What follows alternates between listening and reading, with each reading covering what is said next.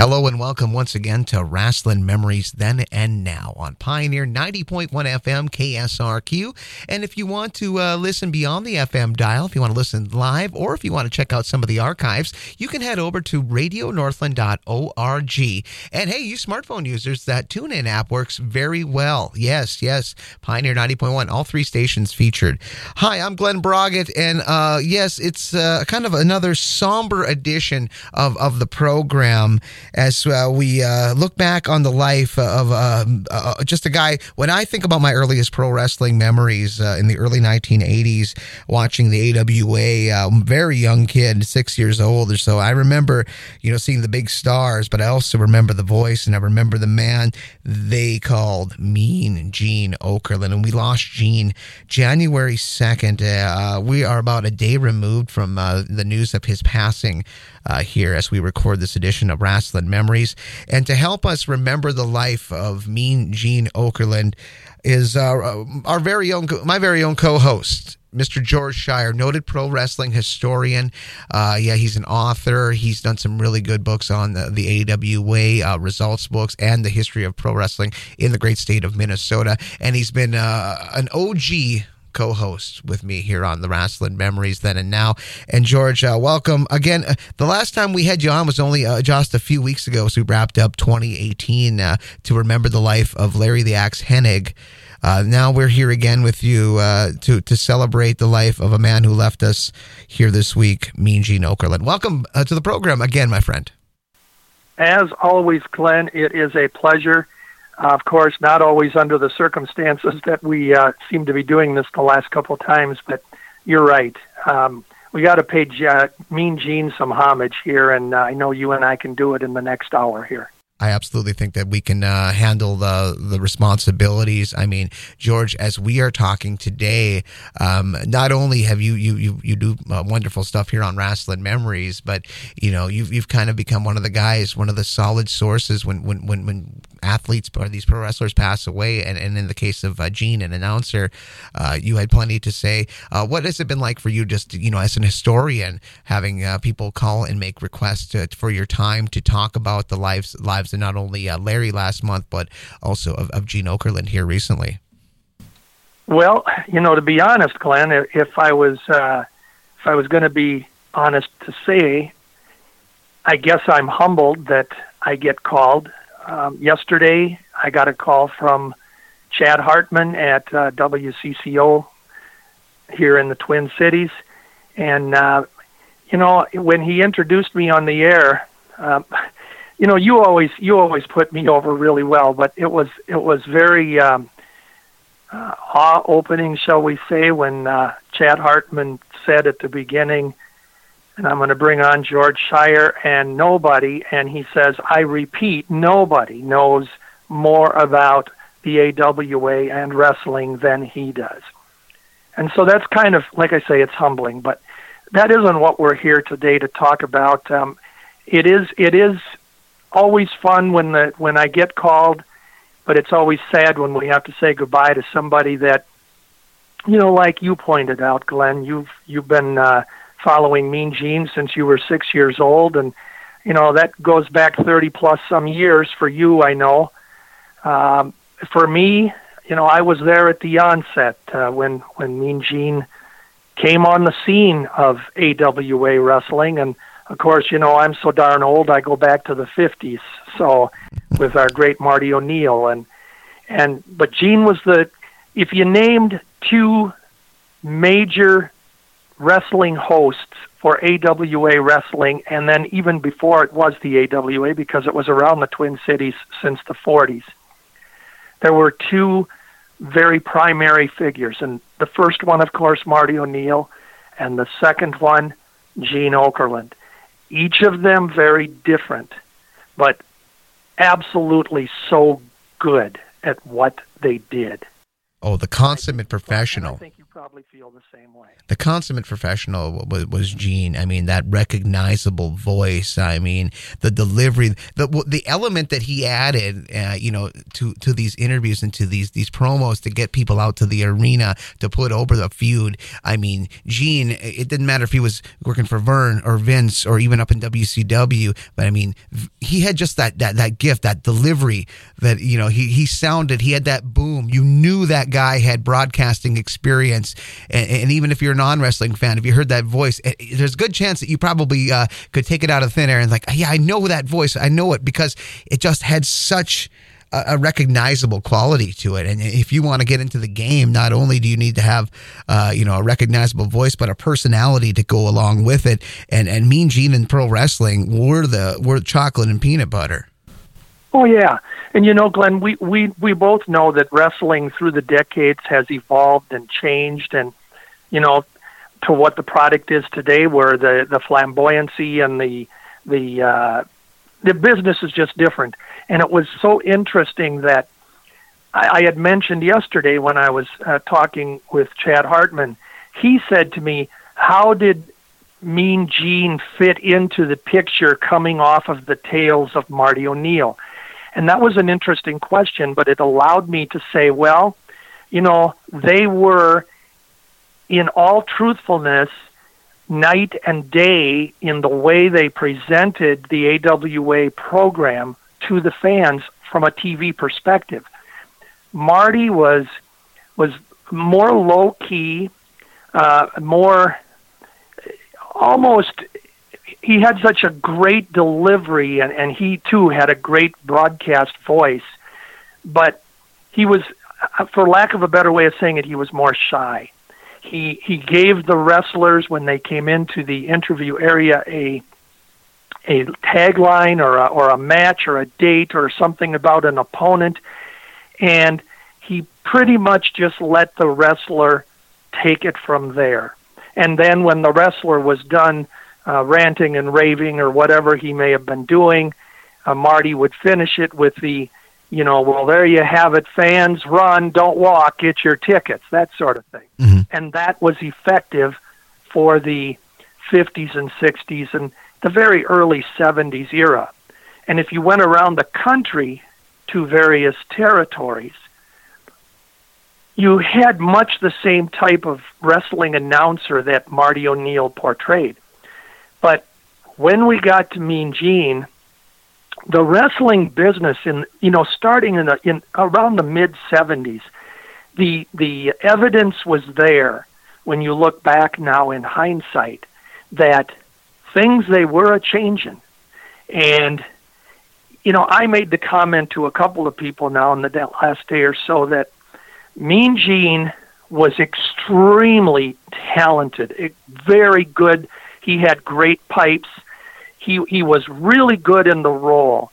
But I did make the comment that he's, aside from having all that great ability and charisma and character that he was lucky to be in the right place at the right time 2 times during his career.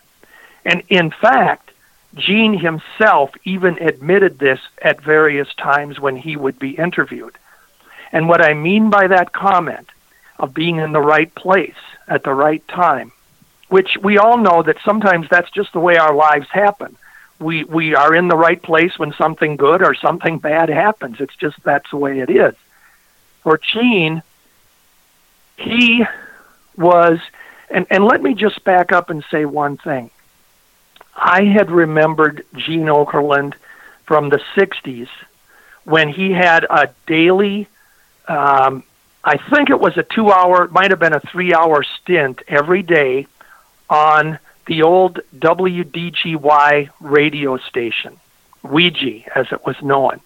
And in those days, and he was a DJ, he was spinning records, our local favorites at the time, and he was under the name of Gene Leader.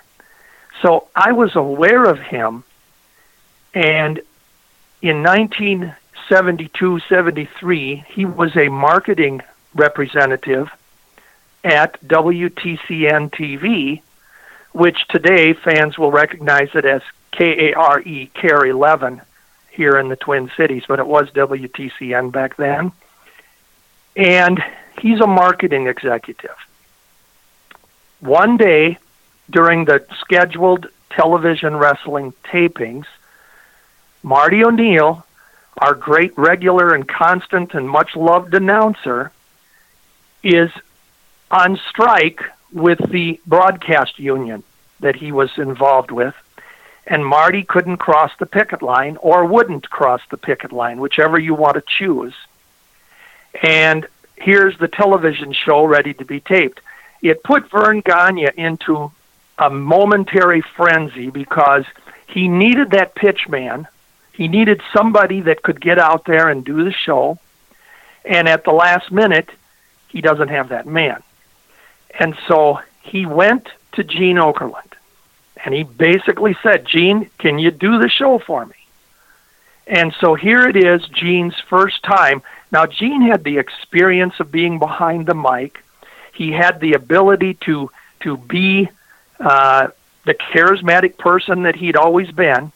But now he's in a totally new playground because he's going to do All-Star Wrestling. And he was on, and he replaced Marty for a couple. What they did in those days is they wouldn't just tape 1 week's episode of All-Star Wrestling. They would do 2, 3, sometimes 4 weeks out. So Mean Gene basically put in a full day's work, pitching all these towns, all these wrestling cards coming up, doing all the interviews. And then as the shows played out, Gene Okerlund was on TV with us for about a month or so of wrestling. Marty comes back, and things are back to normal, and nothing's really changed. But shortly after that, Marty was taking ill with some heart problems and having issues, had to take some time off. Vern again went to Gene, and unfortunately, Marty never really did fully recuperate to take over the announcing duties, and Gene Okerlund became our new voice of the AWA. For that reason, he was in the right place at the right time, because had Marty not been on strike and Marty not taken ill shortly after, like a year or two later, we may not have had a Mean Gene Okerlund. And that's how it plays out in that part. So, go ahead. You know, George, when you were watching that transition, or when you started to see Gene, what do you remember? You remember him from the radio, but, what did you think when Gene first came on? Because, he's moving in from the field of radio and advertising to something with announcing with potential physicality, unintentional or not, but it's kind of a different avenue to jump in. But what do you remember about, what did you think of Gene's early stuff there when he was filling in for Marty O'Neill? Well, it's kind of funny because I think we're all alike as human beings when the new person takes over, whether it be a boss at work or changes are made. It may be your favorite newscaster on TV when that person is gone and someone replaces them. Sometimes being the replacement is the hardest position to be in because you've immediately got those people that are going to be distractors to the position you're in and say, he or she isn't as good as so-and-so. I mean, I just think that's human nature. So being the person to replace, and Marty was a legend. Let's not forget that. Aside from his announcing with wrestling, Marty had a great background. You and I could go into that at another time. So in a sense, Gene Okerlund is coming on, and he's stepping on Marty's turf. He's stepping into Marty's playground, again, using that term. And I, as a longtime follower, of course, because I'd been watching wrestling by that time for, about 15, 16, 18 years. I don't know what it was. And, yeah, he was replaced. He can't replace Marty. And Gene had a different delivery because he was more animated in his style. He, right from the onset, he would raise his eyebrows when one of the bad guys would say something that was a little ludicrous or something. And he'd kind of look at the camera. Those were kind of mannerisms that Marty O'Neill never did. So he was up against being compared to somebody that was adored, okay? Mm-hmm. So my initial reaction was, boy, I don't know if I like this guy. When's Marty coming back? I mean, that was a normal thing. But I still liked him. I mean, it wasn't that he did a bad job. And it was one of the funniest things because we were sitting at the St. Paul Auditorium for the card. I think it was the very first one that Gene was going to do the ring announcing at during this strike.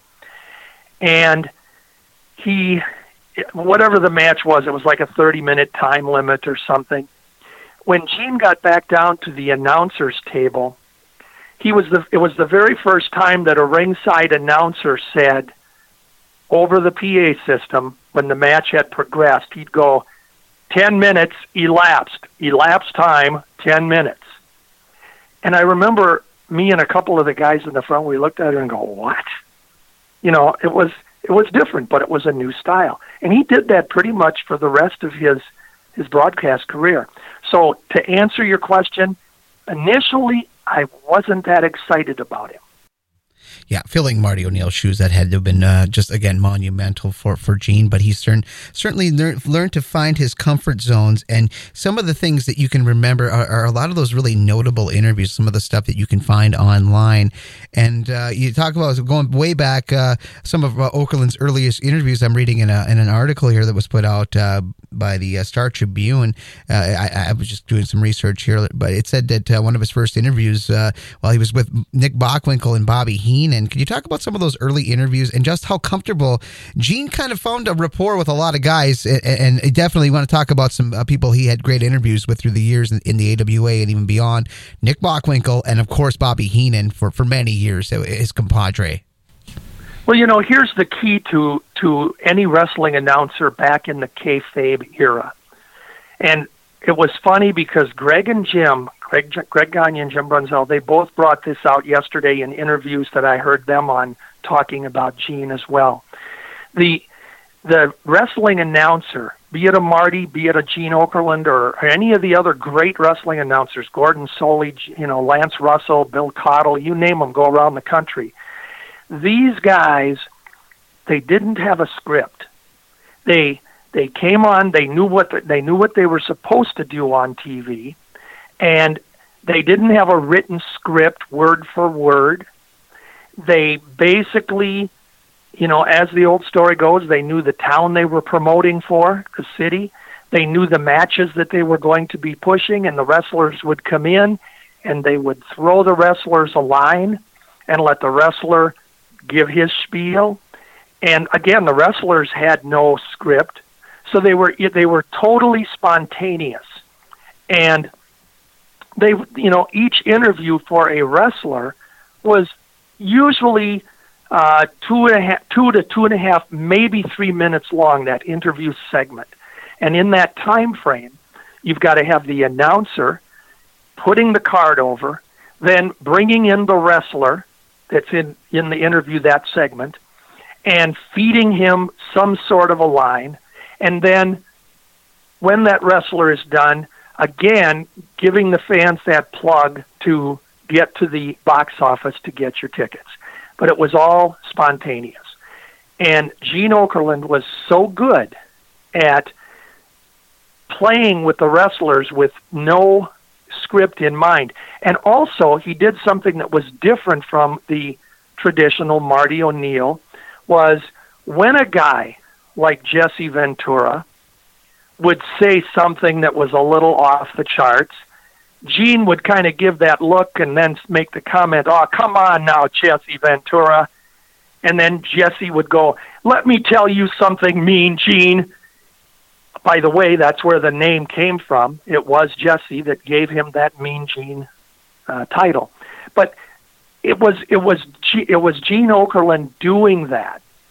And he'd look at the camera and raise his eyebrows or kind of shake his head a little bit. And that was all part of the show.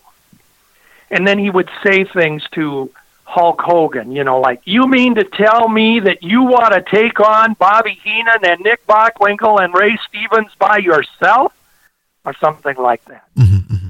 I mean, he became more of the show, and a lot of people will tell you that he was as much a part of the show as the wrestlers themselves were. So again, wrestling had, blossomed to that point in time where it was more character coming out from not only him but the wrestlers as well. And he was so good.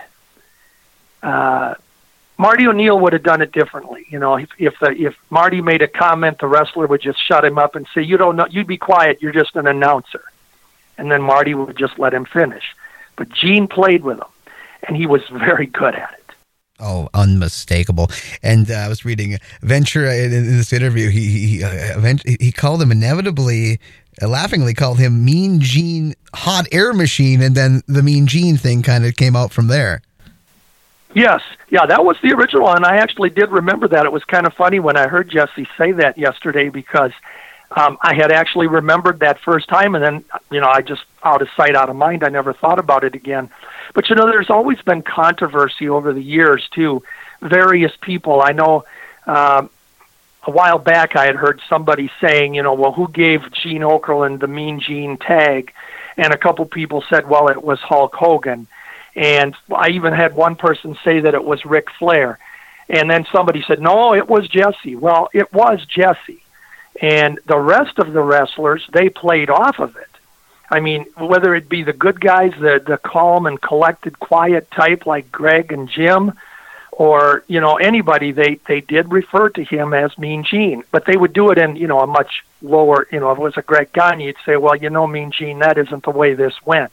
But the guys, the Hulks and the whole, the Venturas and everything, they would really bring it out. Let me tell you something, Mean Gene.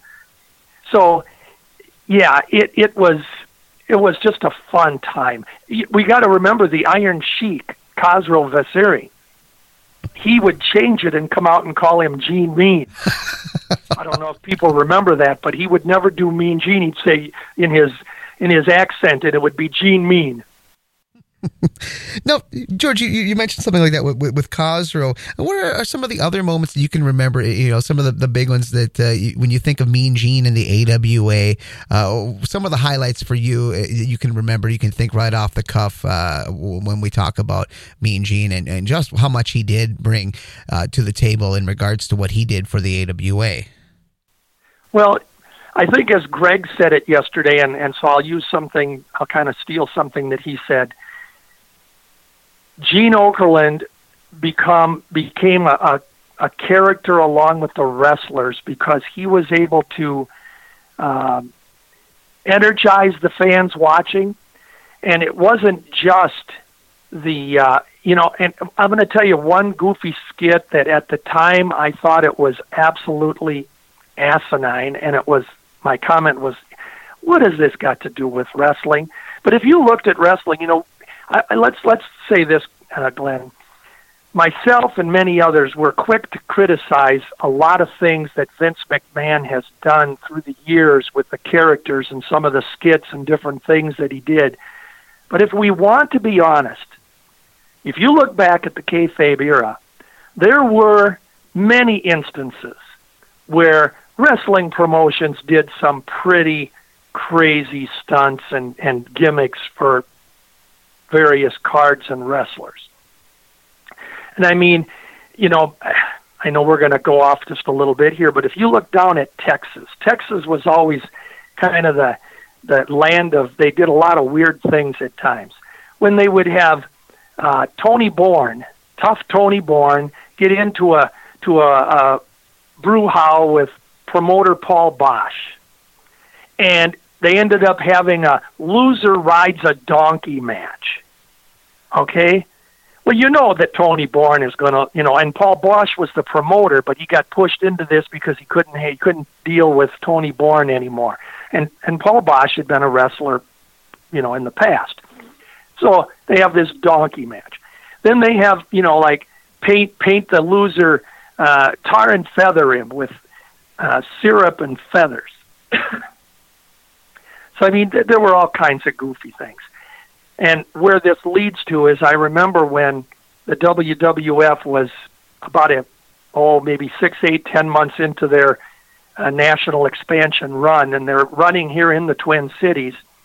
And Gene Okerlund had gotten into it because he had jumped over to the WWF, which I will back up now and say that is the second time that Gene Okerlund was in the right place at the right time.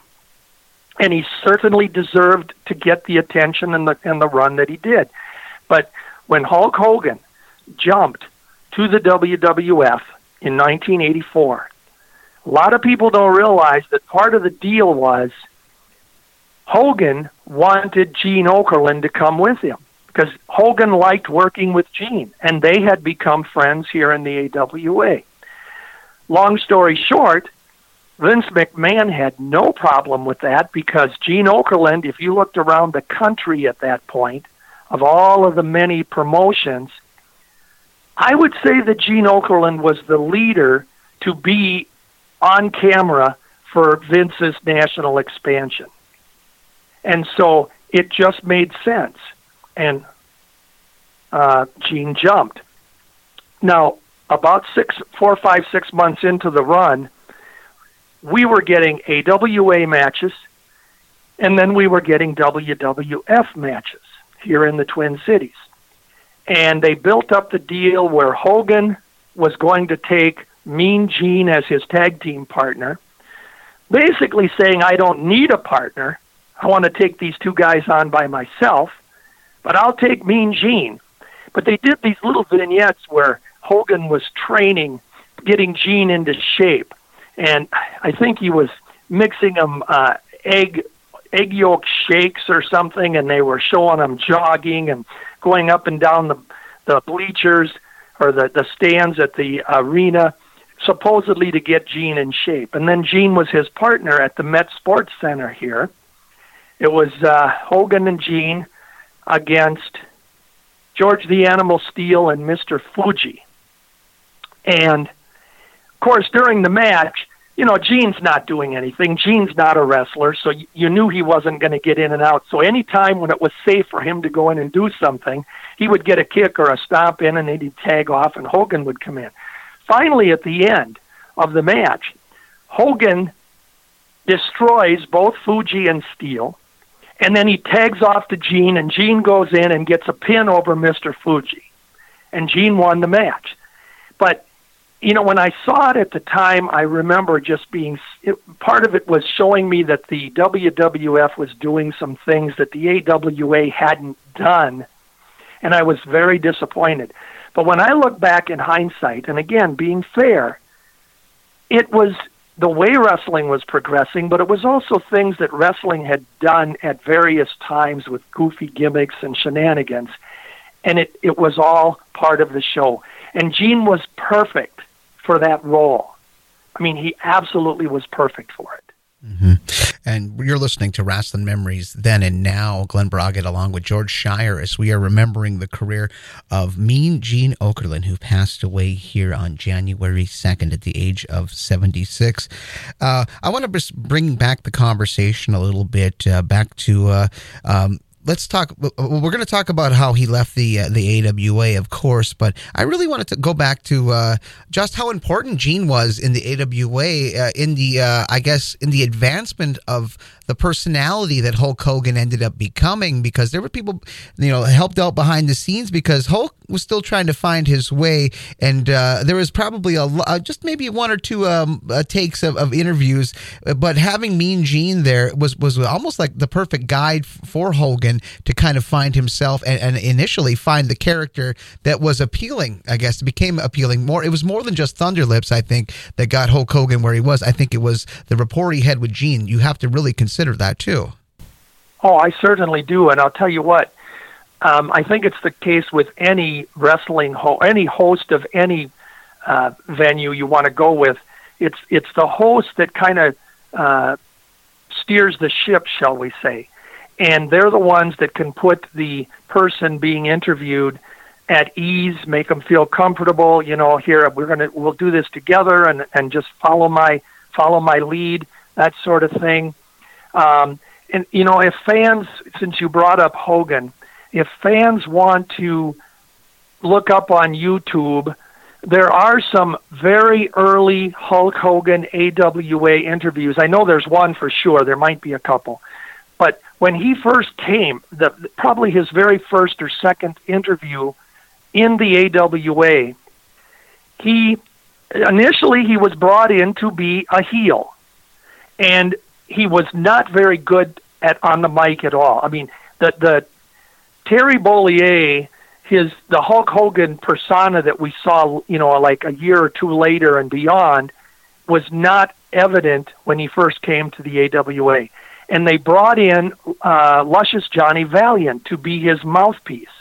You got a heel, you got to have an arrogant, cocky, bombastic manager, and Luscious Johnny was that. So any fan that remembers Johnny Valiant, along with his wrestling brother Jimmy, they were characters on the microphone. So he was there to put over Hulk, and Hulk very seldom, on the first couple of interviews, said anything. Now, on the YouTube video, when you do hear Hulk talk, you can see that he's either intimidated a little bit, maybe at playing a heel, I don't know, or he's just a little bit like he probably naturally was, kind of a shy, introverted person. But it wasn't long when you're working with Gene, because Gene Okerlund had that ability to make the guys comfortable, follow my lead, and let's just get this done. And Gene had that ability, which I think most wrestling announcers had. But I think Gene had probably a better quality of it. And he brought out Hulk Hogan along, and it wasn't long when the fans were cheering Hogan, even though he was supposed to be a heel. And I think within a month or two, Johnny Valiant was history, and Hogan was now gaining popularity. And then the Thunder Lips thing came about and all of that, and the rest is history. But Gene had that effect. And I think they did develop a good friendship, which they did. And when it come time a few years later that Hogan was going to be making the jump, he initially had two requests of Vince McMahon, that he was ready to go to Vince because Vince promised him the title, and he knew all about the expansion thoughts. And he said, I want Gene Okerlund to come with me, and I want Dr. D. David Schultz. And, he wanted David Schultz to come with him because him and Dr. D had this great feud going in the AWA, and they had great chemistry between them, both on their interviews and certainly in their matches. So Hogan protected himself and said, I want my two comfort zones to come with me. And again, Vince had no qualms about Okerlund, and certainly he had none about Dr. D, because Dr. D, of all of the kayfabe era 80s heels, he's my favorite. I love that man. I loved him on interviews. I loved his wrestling. And if I had to make my list of favorite wrestlers, Dr. D is on that list. Mm-hmm. So he was a great addition. But Hogan chose his comfort zones. Mm-hmm. You bring up Dr. D. David Schultz, and of course, there's a couple of interviews he's done with, in the AWA, most notably that have made the rounds on YouTube with Okerlund. And one of those few times that Okerlund could get cracked as far as what David was saying, where Okerlund almost completely lost his composure, laughing. I mean, if there's a few guys that can crack Mean Gene, it was Dr. D. David Schultz, and those interviews are definitely indicative of it. Well, and another one was Bobby Heenan. There are some interviews out there where Bobby Heenan will go on to one of his famous rants, and you know how good he was on the mic, and he'll be saying stuff, and all of a sudden, if you watch Gene, you'll see him kind of put his hand over his mouth just a second, or he'll just kind of turn just a little bit away from the camera, and he's got that smirk, and you could tell he's about ready to break out in a serious laugh. And it was all because Bobby could throw him a line. But in return, they needed Gene Okerlund to feed them the greatest lines. I mean, if it was the high flyers coming out, you knew that Greg and Jim, they weren't going to rave and rant and like a heel. Because in those days, I mean, and that is a major difference from today's wrestling entertainment, is that in that era, you had clear-cut good guy, bad guy, black and white. There was no gray area in there. And Greg and Jim, as a typical baby face, they would come out, and both of them would be, very soft-spoken, well, let me tell you this, Gene, we're going to go out there and we're going to give it 110%, and we're not going to allow the Sheik to take the title back to Iraq and that sort of thing. And where the bad guys would come out, and you know what they did. They screamed and yelled and spit and the whole thing. And Gene was always able to just feed them the right lines. But again, never any scripts. And to me, that is where the real talent comes in for all of these guys, the announcers included, where they didn't have a 3-page script they had to memorize to go out and deliver it. They just did it off the cuff. And that was reality TV before reality TV was around. Yeah, it's hitting your points, it's hitting your marks, and getting not everything having to be in this day and age with all of this scripted stuff. Everything is so scripted, so tight that it loses that organic appeal that we watched growing watching through the Territory era with these programs and with these personalities, these guys that had to think a little bit faster, and people who are good to enable them in a good conversation, like your Gene Okerlunds, who once Vince, again, you mentioned. Once Vince had his eyes out, he wanted Hulk. He got Mean Gene Okerlund. I mean, we got to talk a little bit about just how much of an impact and what happened really when Gene decided to jump ship and join Vince. I mean, the impact it had not only for him but also his relationship with Vern Gagne. Well, I think that the relationship with Vern Gagne was obviously strained for a little bit because.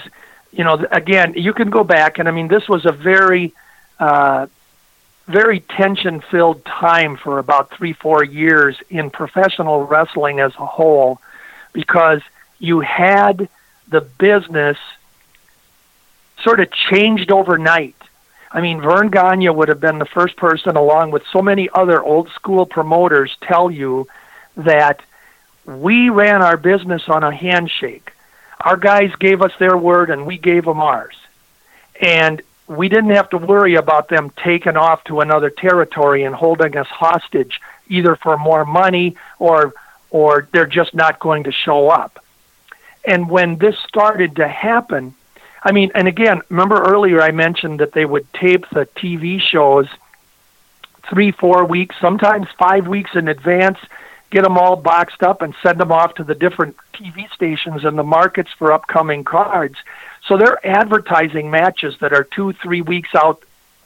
And in the case of Gene Okerlund, when he left, and he left abruptly, I can tell you go back to January, February of 1984, and here in the AWA, we'd have one show that had segments of Ken Resnick on doing the TV, and then we'd have another segment where it'd be Gene Okerlund doing an interview or something, and it was very confusing because at the same time, you turn over to the All-Star Wrestling's former TV station at the time, Care 11, and here is WWF with Mean Gene hosting it, and telling you that he's now in the Big Apple and the greatest wrestlers in the world, where you turn over at the same time to, and in fact, for a very short time, they were on the same time period during a Saturday night.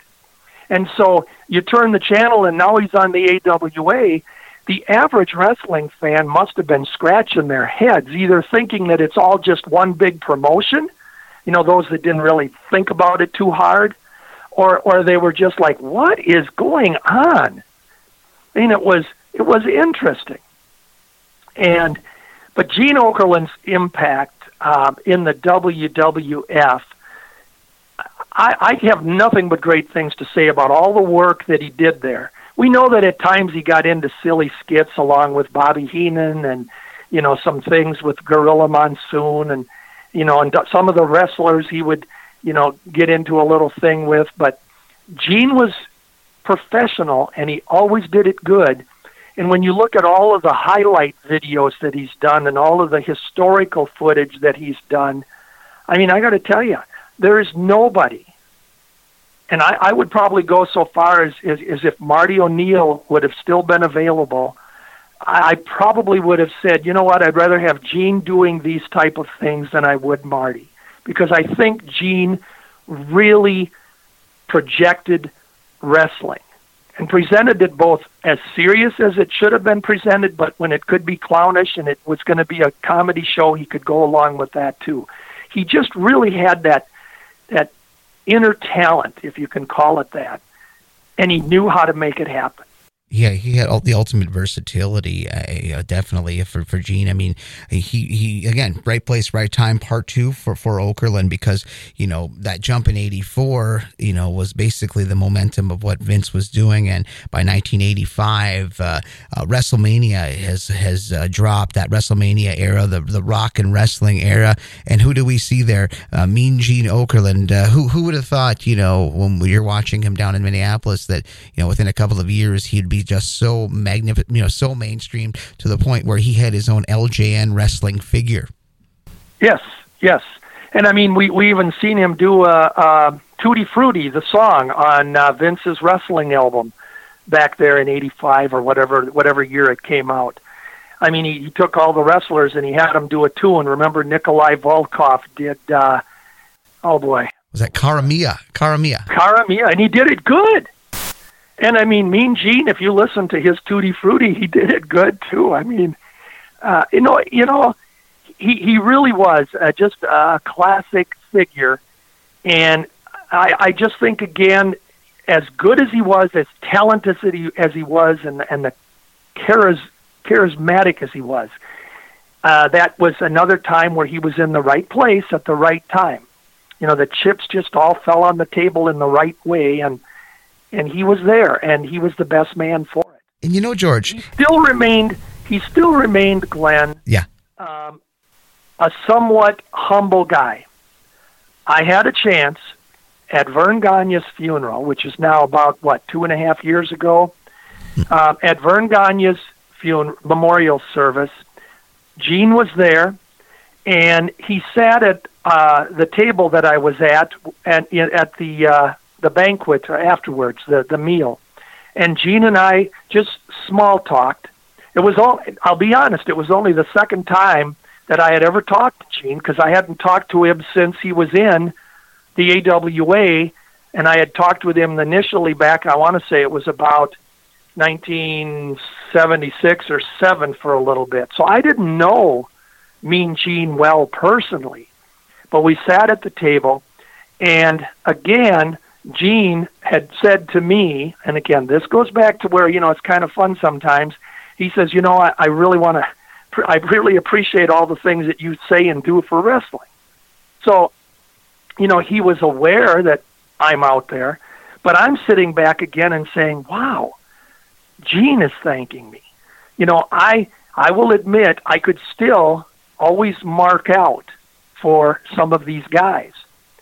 I think I had made the comment to you one time when we were talking about Marty O'Neill. I said, you know, I met Marty I physically met him when I was 17. And Marty asked me, he asked me about why I buy all these programs. I think you remember that story. Mm-hmm.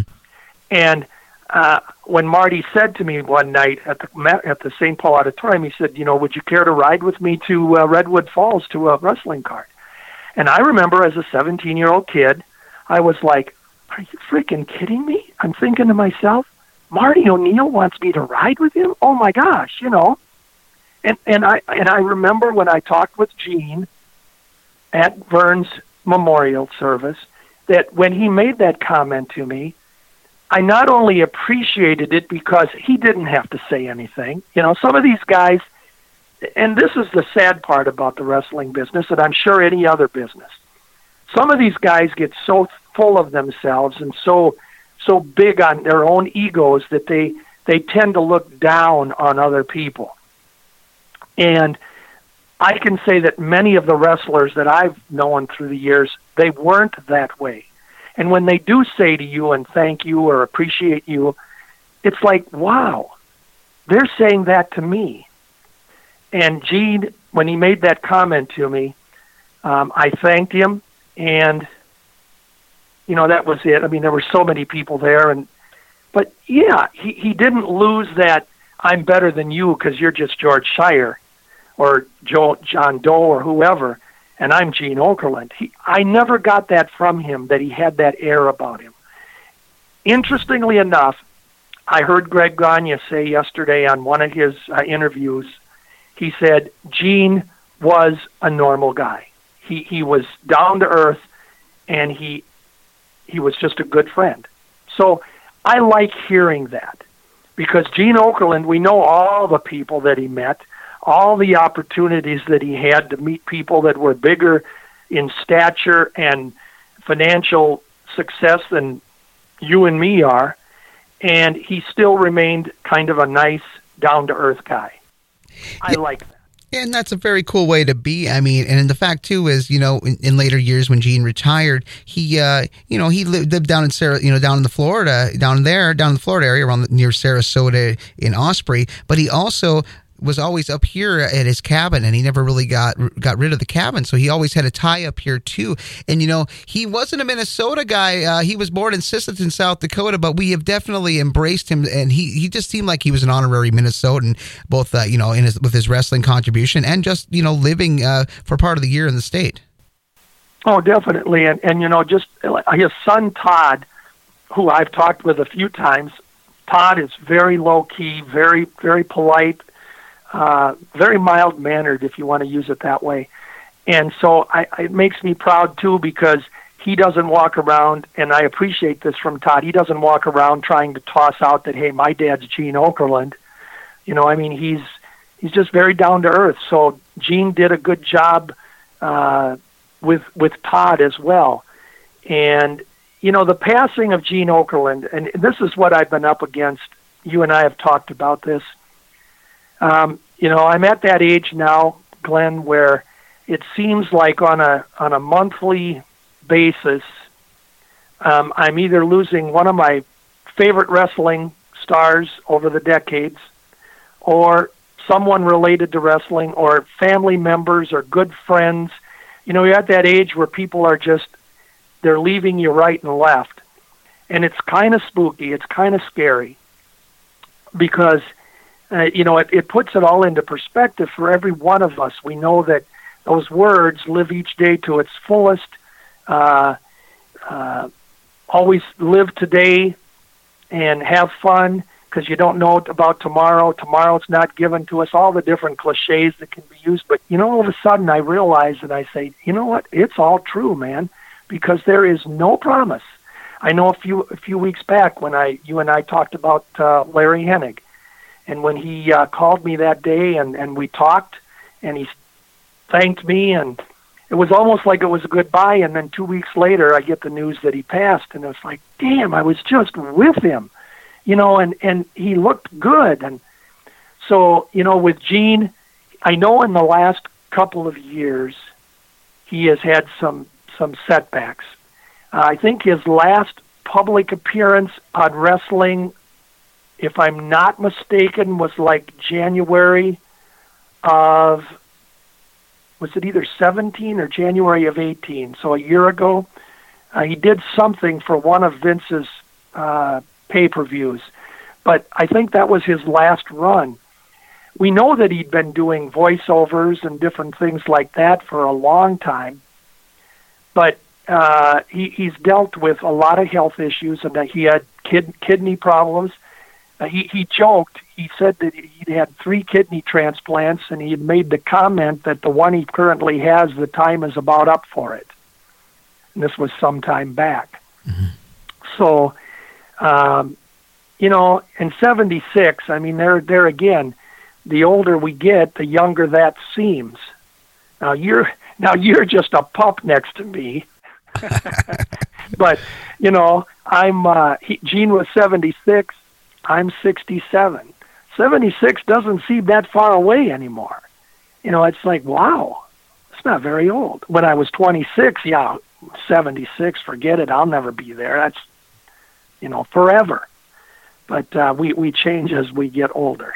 Yeah, remember when 40 seemed like that was just going to be, oh man, the world was going to be over. I'm turning 40. I might as well just go to the nursing home. I know it. And you know what? I did that, Glenn. I know when I turned 40, that was my hardest. I never had a problem with 50 or 60, but I remember 40. I'm like, what is going on? Now I got a daughter who's turning 44, so what does that tell you? Well, man, I'll be turning 43 this year, so I'm kind of in that phase, too, so I can understand. Before we go today, we talked about Gene. We brushed a little bit up on the fact he was a radio guy, and he did advertising and sales and marketing. But, there's a couple of singles that are still out there. If you're a collector, the name Gene Carroll and the Shades. Now, that may not mean a lot to somebody tuning in out there in Oklahoma, but this guy, Gene Carroll, he put out a few records and ended up in the South Dakota Rock and Roll Music Association's Hall of Fame. But yeah, back in the late 50s, Gene was a rocker and or a roller. Yep, he was. Yeah, and that's interesting that you bring that out because I had forgotten about that part of it.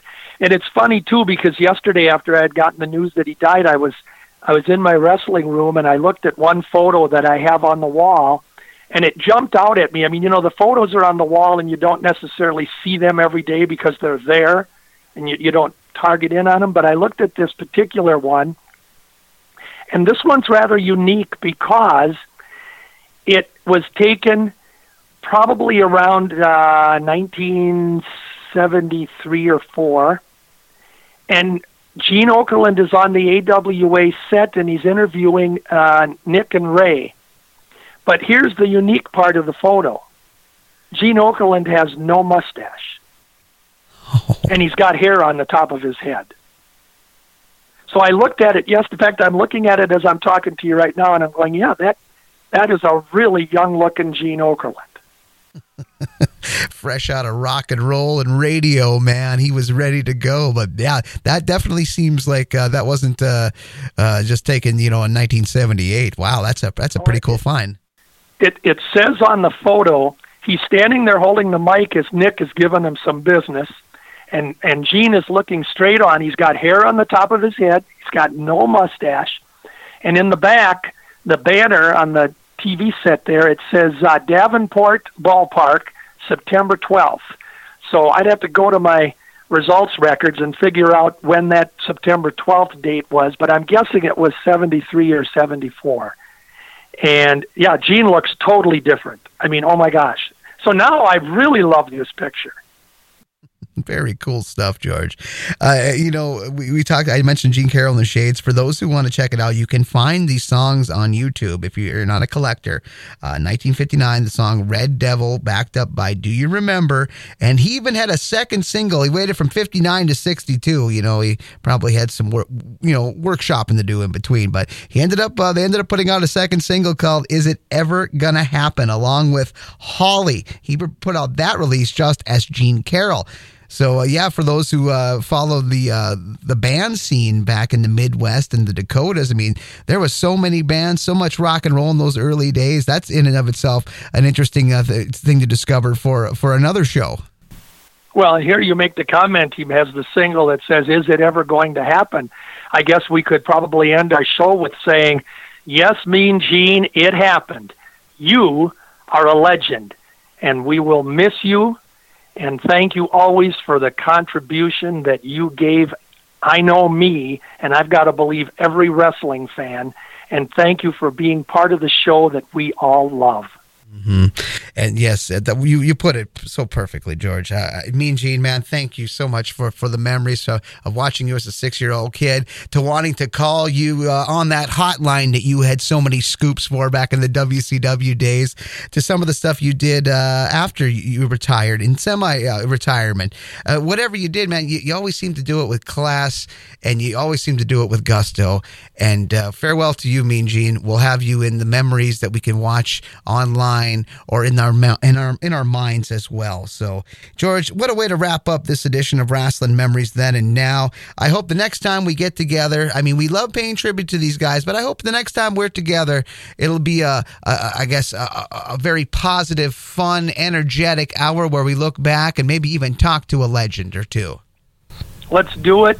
Thanks as always, Glenn. I know you don't always get the credit that you deserve because you put me over when you introduce me and you do your other hosts. But I got to tell everybody listening, Glenn Braget is the man that runs the ship back there at the station.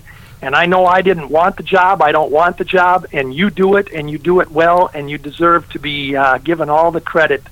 And I thank you for it. Thank you too, George. For George Schire, I'm Glen Braget. This has been Rasslin Memories Then and Now.